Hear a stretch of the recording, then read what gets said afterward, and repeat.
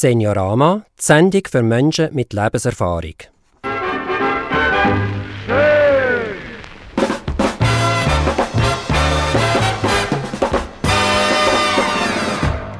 Ich begrüße Sie zur Magazinsendung zum Thema Tabu.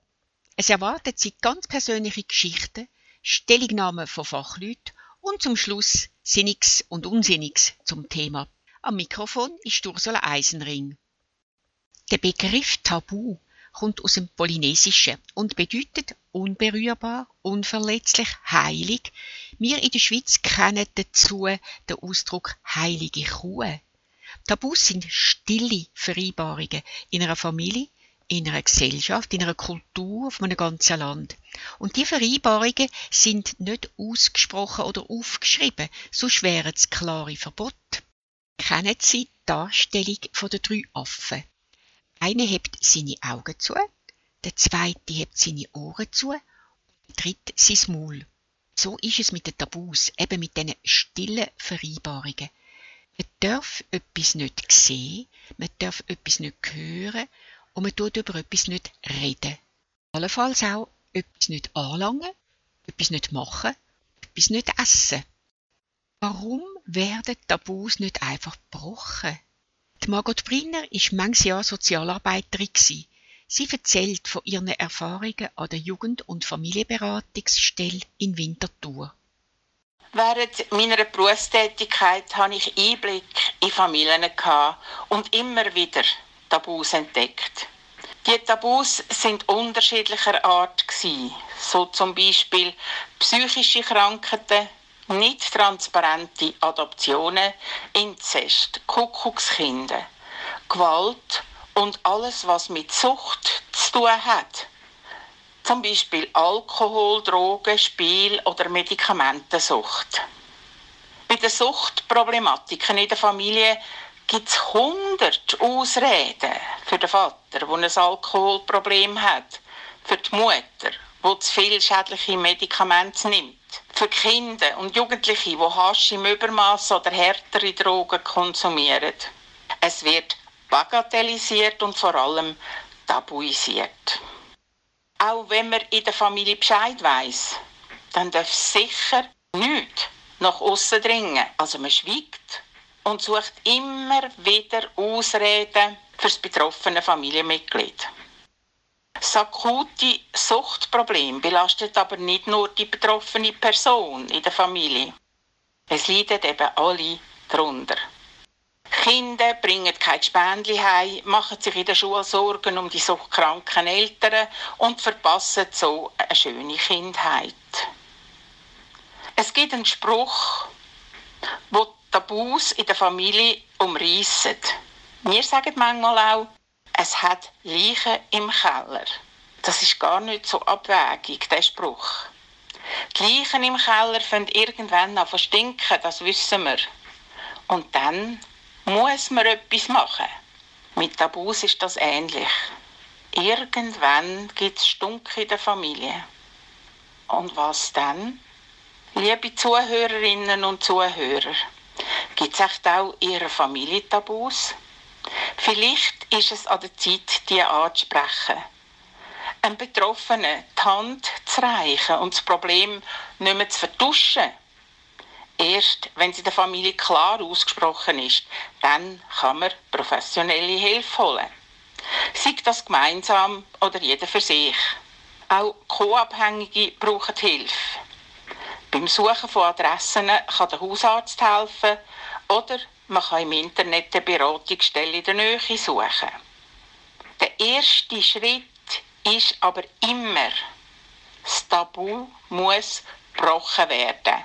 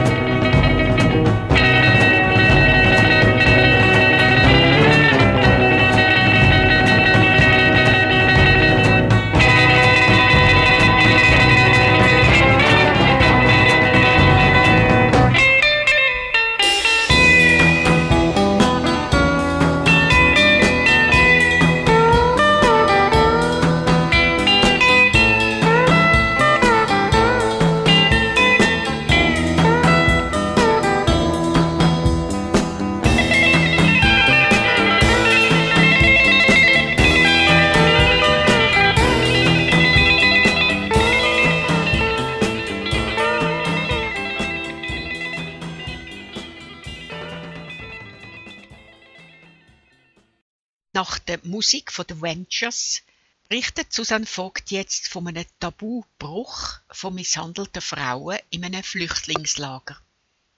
Was passiert, wenn Tabus gebrochen werden?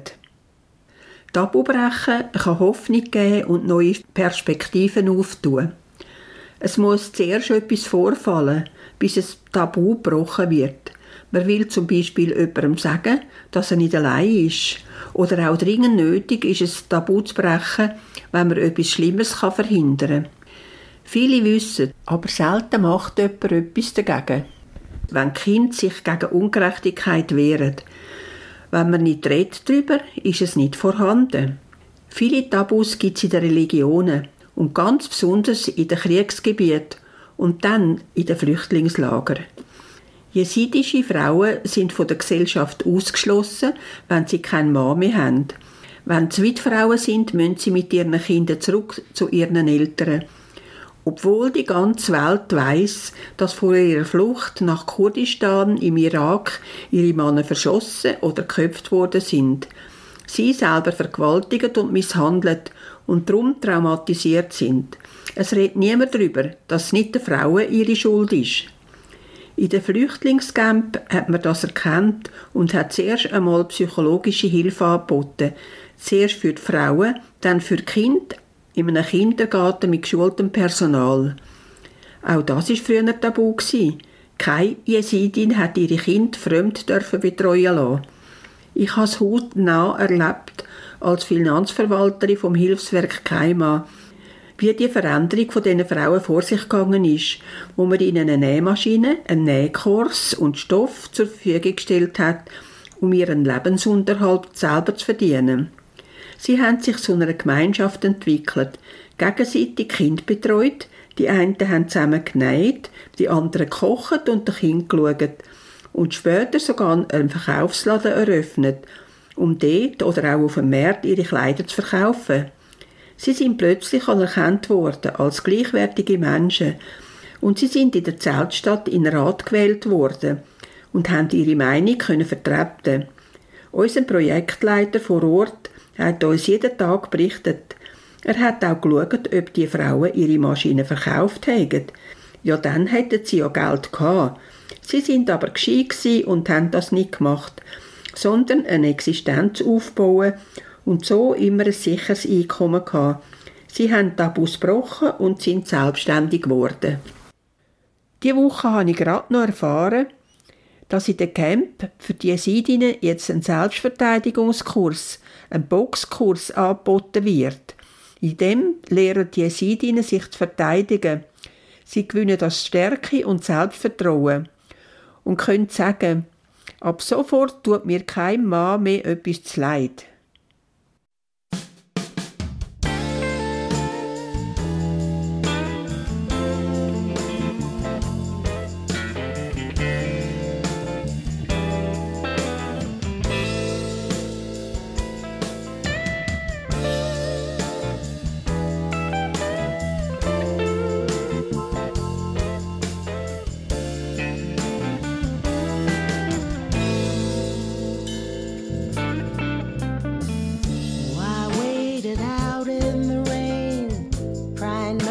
Spilled champagne. Look what you made me do. Now I'm crying over you. Can you see what you've done to me? I think you'll have to agree. You've hung me on the Judas Street. It's only now that I can see. I didn't want the sky so blue. I didn't need to start anew. I didn't want to look at you, and now you're a bad taboo. We weren't on the same page, not even a word exchanged. You're not just passing through, you're just another bad taboo.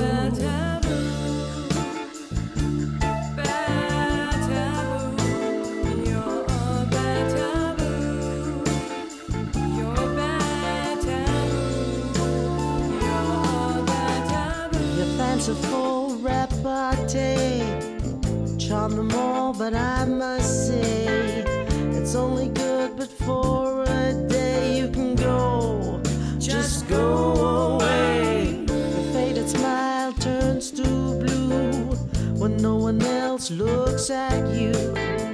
I don't want to go that way. This isn't just another day. I didn't want the sky so blue. I didn't need to start anew. I didn't want to look at you, and now you're a bad taboo. We weren't on the same page, not even a word exchanged. You're not just passing through, you're just another bad taboo.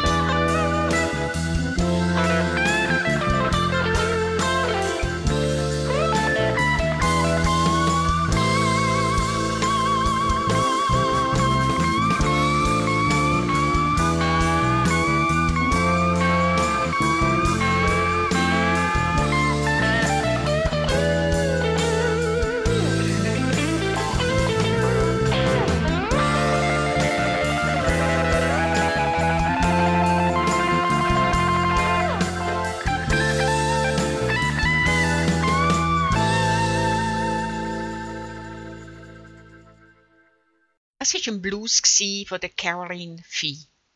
Tabus brechen ist schwierig, ist ein Risiko. Im besten Fall gibt es eine peinliche Stille, schüttelt vis-à-vis den Kopf, Man fragt sich, was denken die anderen über mich, wenn ich das sage, wenn ich das mache? Lachen sie mich aus? Nehmen sie Abstand? Gehöre ich dann nicht mehr zur Gemeinschaft? Über Krankheiten, vor allem über psychische, redet man nicht gern.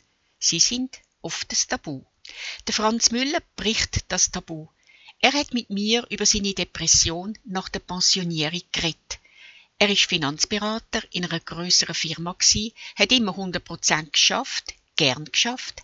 Er hat sich auf die Pensionierung bestens vorbereitet und ist voller Pläne gsi. Er hat schon immer gern Musik gemacht und ist schon früher als DJ auftreten. Nach der Pensionierung hat er nochmal durchstarten als DJ mit einer neuen Musikanlage. Aber als mir passiert ist, habe ich immer mehr gemerkt, jetzt kommt etwas Neues, was mir Sorgen macht. Ich hatte ja das Team nicht mehr gehabt. Ich war immer ein Teammensch gewesen, solange ich gearbeitet habe. Und an das habe ich gar nicht so gedacht, dass mir denn das so wird fehlen. Ich habe gedacht, Menschen leben ja um mich. Ich kann ja weiter und das ist halt nicht mehr so. Ich muss ja sagen, dass ich nicht einmal allein gelebt habe daheim. Ich lebe ja in einer Partnerschaft. Aber es ist eine Person, es ist eine ruhige Person und ich habe immer ein bisschen gerne Remi-Demi neben mir zu. Und das habe ich natürlich gehabt, solange ich gearbeitet bin. Das ist von morgen bis abend etwas gelaufen. Dann nicht mehr. Wir haben keine Tagesstruktur mehr. Das ist dann ein Problem geworden. Ich war immer versorgt gewesen. Das heisst, die Struktur war ja da gewesen. Vom Morgen dann und dann zum Haus aus, dann im Geschäft ankommen, dann das Team begrüßen, dann die Arbeit machen, dann ist das Mittagessen gekommen, jetzt geheißen, gehen wir miteinander Mittagessen, dann ist da jemand gekommen, da jemand gekommen.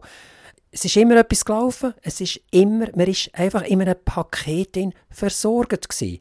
Und plötzlich musst du das allein und in die Lehre organisieren. Jetzt vielleicht noch einmal zurück zu dem Thema, als nicht mehr gelaufen ist, punkto DJ. Es ist dann nach 4 Monaten ist eine Anfrage von einer Kollegin von mir, die das 60 gefeiert hat. Die hat Leute eingeladen, hat gesagt, ob ich DJ machen würde.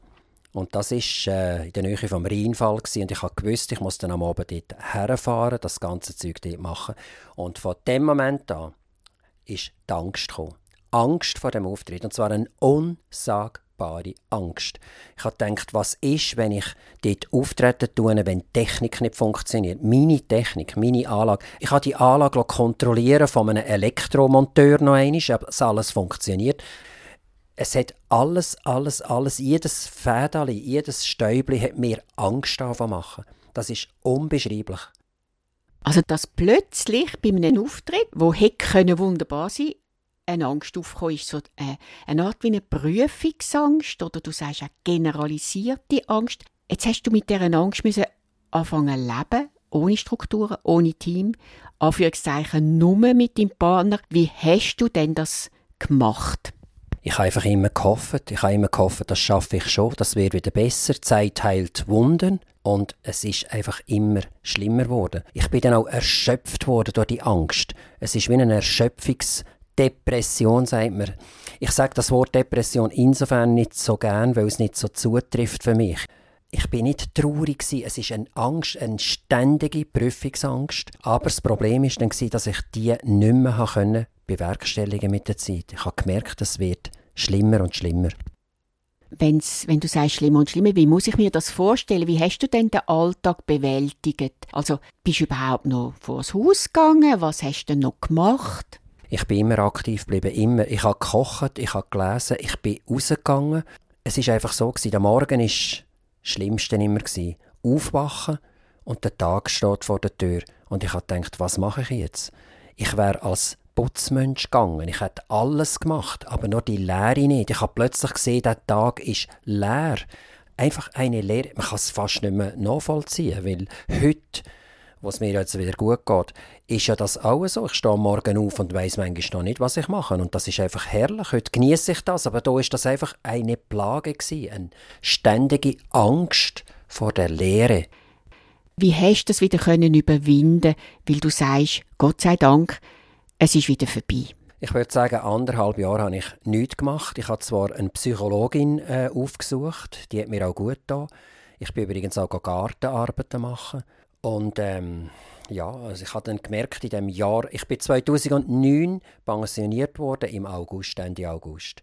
Und 2010 bin ich das ganze Jahr eben mir 2-3 DJ-Aufträge, dann die Radiomacherei, wo mir dann übrigens plötzlich auch so Angst gemacht hat, obwohl das alles immer klappt. Es hat immer geklappt, es ist nie etwas Negatives passiert, aber gefühlsmässig am Boden zerstört. Und irgendwann habe ich gemerkt, es geht einfach nicht mehr. Es geht nicht mehr.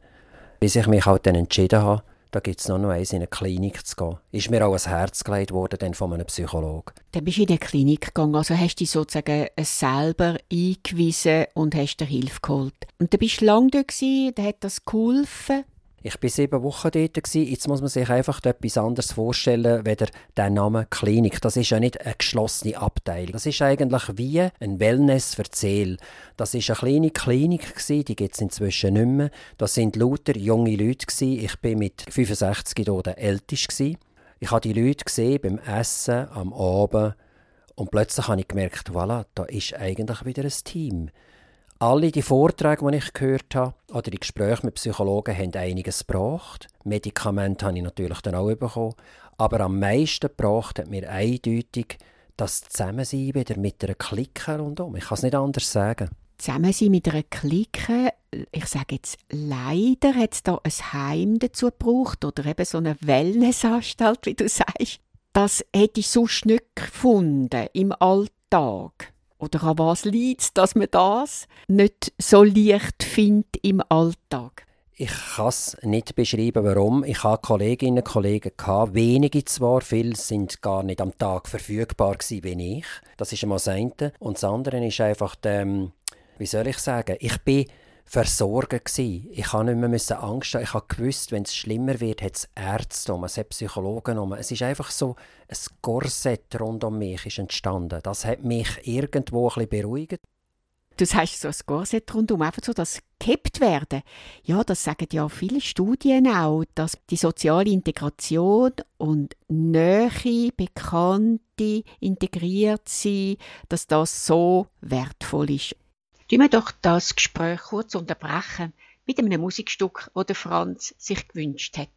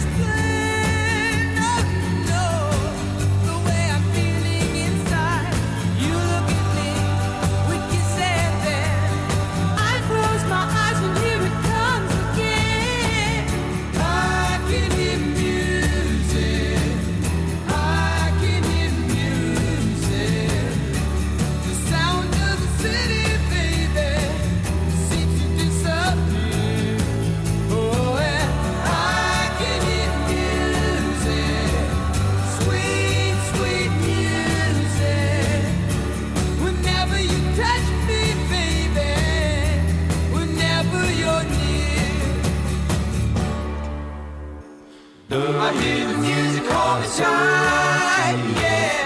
I hear the music hold me tight now, baby. I hear the music hold me tight. I hear the music, I hear the music, baby.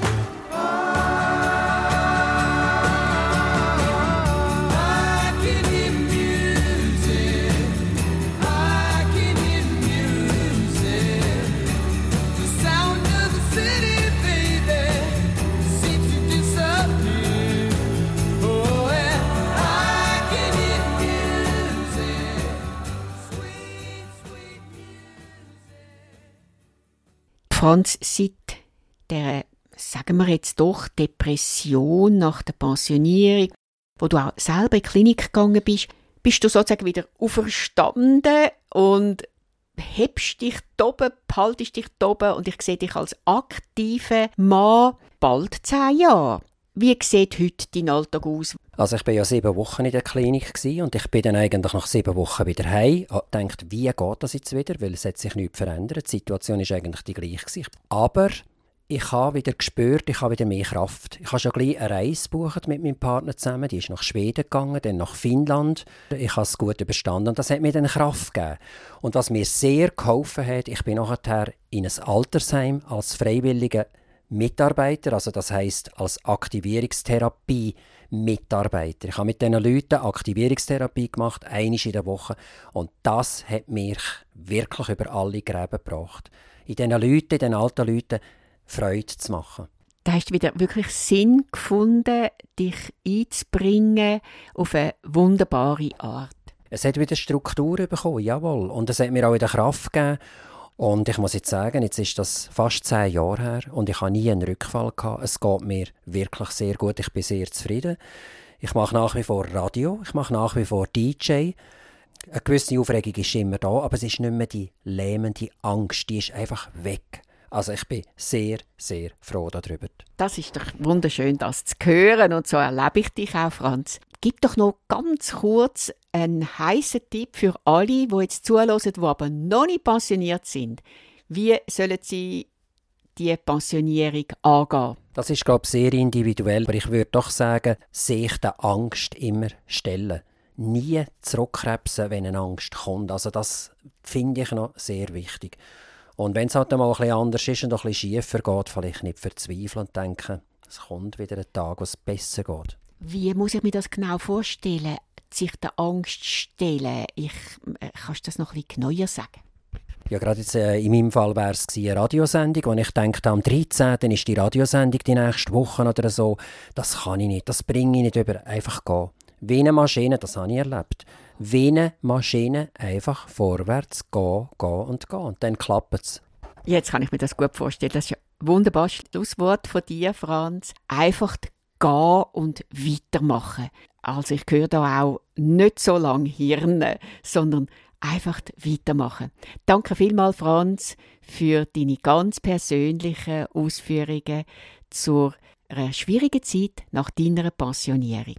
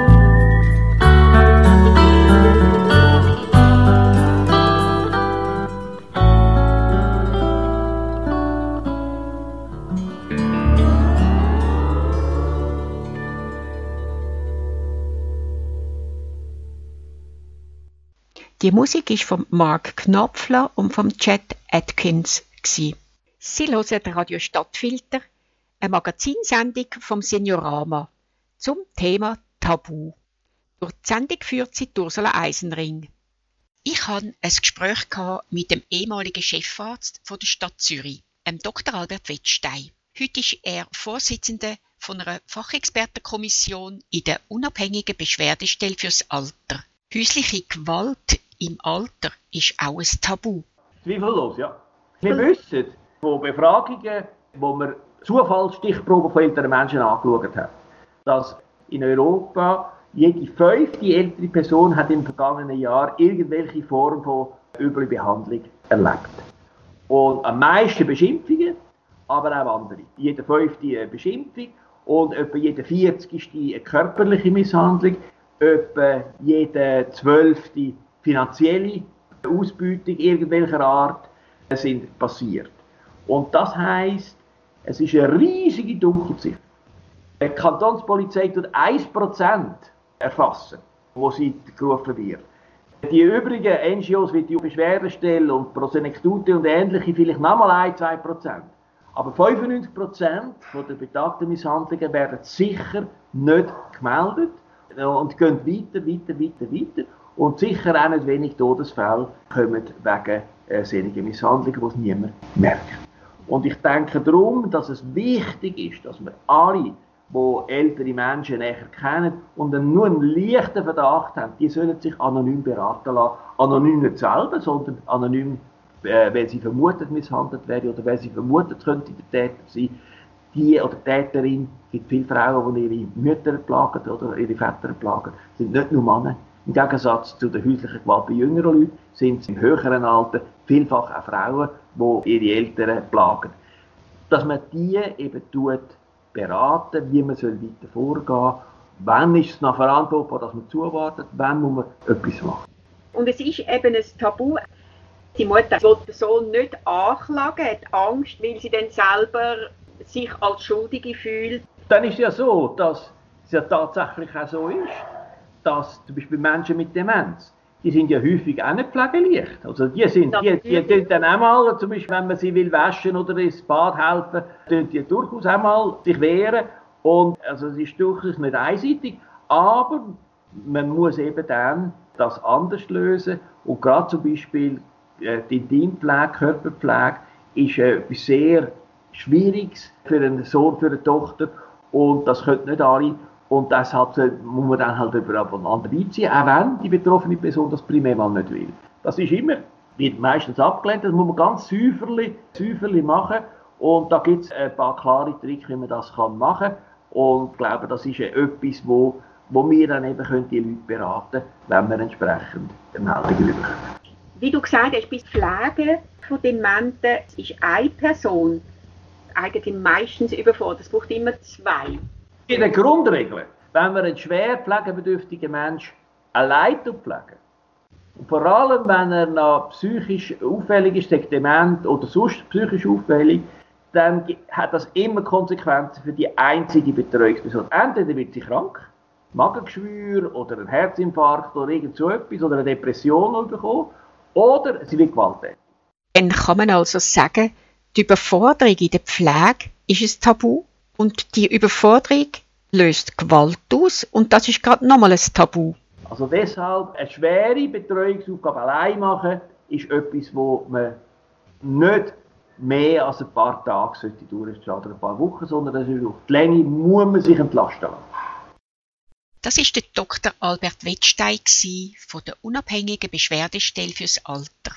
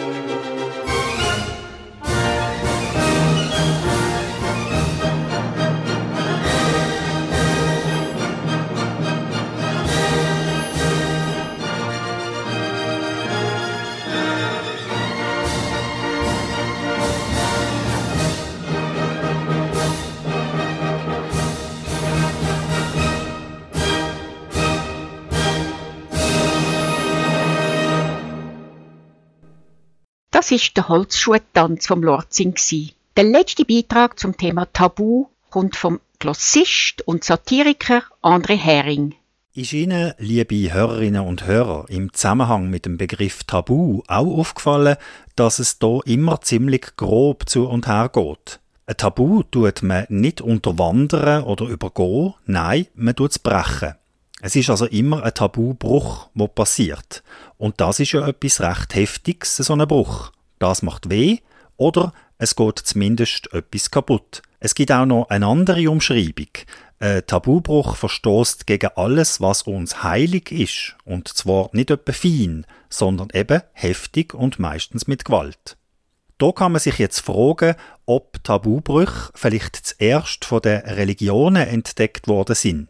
Hat sich echt einer einmal in einer Gewalttat über eine heilige Kuh hergemacht? Oder ist etwas anderes Heiliges irgendwie übertreten worden? Und dann geht's ja noch weiter. Was ist denn wem heilig und warum? Es ist ein schwieriges Gelände, wo wir drauf rumlaufen, um nicht zu sagen ein Minenfeld. Als Glossist oder Satiriker müsste ich ja jetzt die komplette Narrenfreiheit monieren und dürfte nach dieser Theorie eigentlich jedes Tabu brechen, so quasi ein Passepartout für Tabu. Oder einmal fast jedes Tabu. Es gibt hier ja schon Spielarten von Satire und Satirikerinnen. Eine Glosse ist eher die feinere Variante und vor diesem Hintergrund würde vielleicht auch nicht gerade allzu groben Tabubruch angemessen sein.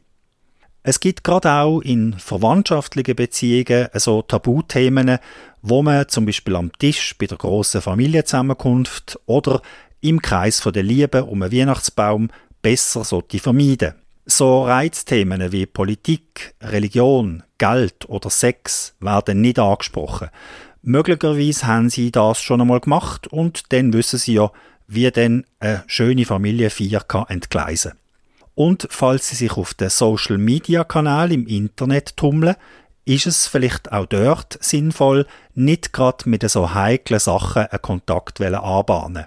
Weil eben jedem und jeder andere Sachen heilig sind als einem selber.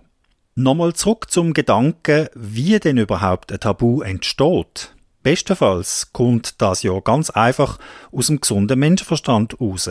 Und dann müsste man sich in der heutigen Welt ja schon Sorgen machen, wohin das uns alle noch führt. Denken wir nur an Commander-in-Chief in den Verunreinigten Staaten. Nein, das geht schon viel zu politisch und hat auch viel mit Geld zu tun. Wahrscheinlich auch mit Sex, aber lassen wir das. Was ist denn mit den Religionen? Sind die unsere moralischen Kompass und welcher von denen zeigt denn die richtige Richtung an? Nein, es geht nicht, denn auch da sind wir wieder zmitzt im Minenfeld von unversöhnlichen Meinungen. Interessanterweise schreiben auch die Gelehrten in den Lexika, dass ein Tabu etwas sei, wo gar nie geschrieben steht, sondern meistens unausgesprochenen und stillschweigenden Charakter hat, im Gegensatz zu Verbot. Man könnte es auch nicht rational begründen und Tabus wären so auch der Kritik entzogen. Also eben doch so etwas Heiliges, wo man nicht ganz so recht weiss, warum und wegen was es so ist. Man muss nur lang genug daran glauben und das mache einem dann sogar selig. Aber spätestens, wenn man das, wo man vielleicht gar nicht so recht weiss, was es ist, brechen, dann hat man den Salat.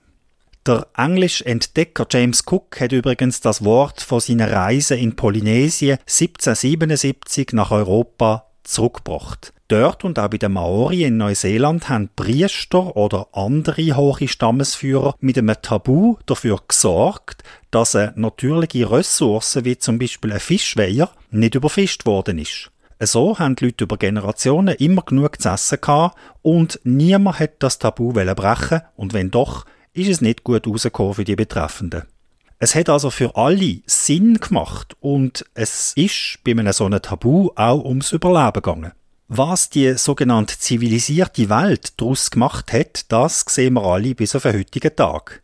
Wir dienen unsere wichtigen und weniger wichtigen heiligen Kühe nicht nur schützen, nein, wir dienen sie sogar züchten. Und man staunt, wie viele von denen wir mit Tabus unter Schutz gestellt haben. Vielleicht sollten wir einmal ganz bei uns selber überprüfen, was wir als Tabuthemen so alles mit uns umschleppen. Und dann hätten wir ja bestenfalls noch unseren gesunden Menschenverstand, der uns dabei könnte helfen, das ein oder andere Tabu ein wenig genauer unter die Lupe zu nehmen. Idealerweise finden wir hier damit heraus, welches das sinnvolle und welches eher unsinnige Tabus sind. Und das ist ja nicht einmal verboten, oder? In dem Sinn.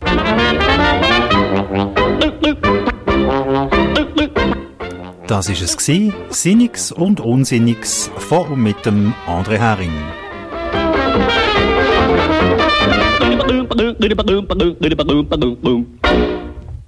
Das wär's wieder mal gsi vom Seniorama. Dankeschön fürs Zuhören und danke vielmal dir, Franz Müller, für die Musikbeiträge. Am Mikrofon verabschiedet sich Ursula Eisenring. Falls Sie nicht die ganze Sendung hören können, am Samstag von 11 bis 12 wird sie wiederholt. Oder Sie können sie jederzeit nachhören auf www.stadtfilter.ch/Sendungen. Am nächsten Sonntag von 1 bis 2 hören Sie Tabu-freie Evergreens, wo der Franz Müller für Sie auflegt. Haben Sie noch einen schönen Sonntagnachmittag mit oder ohne Tabus.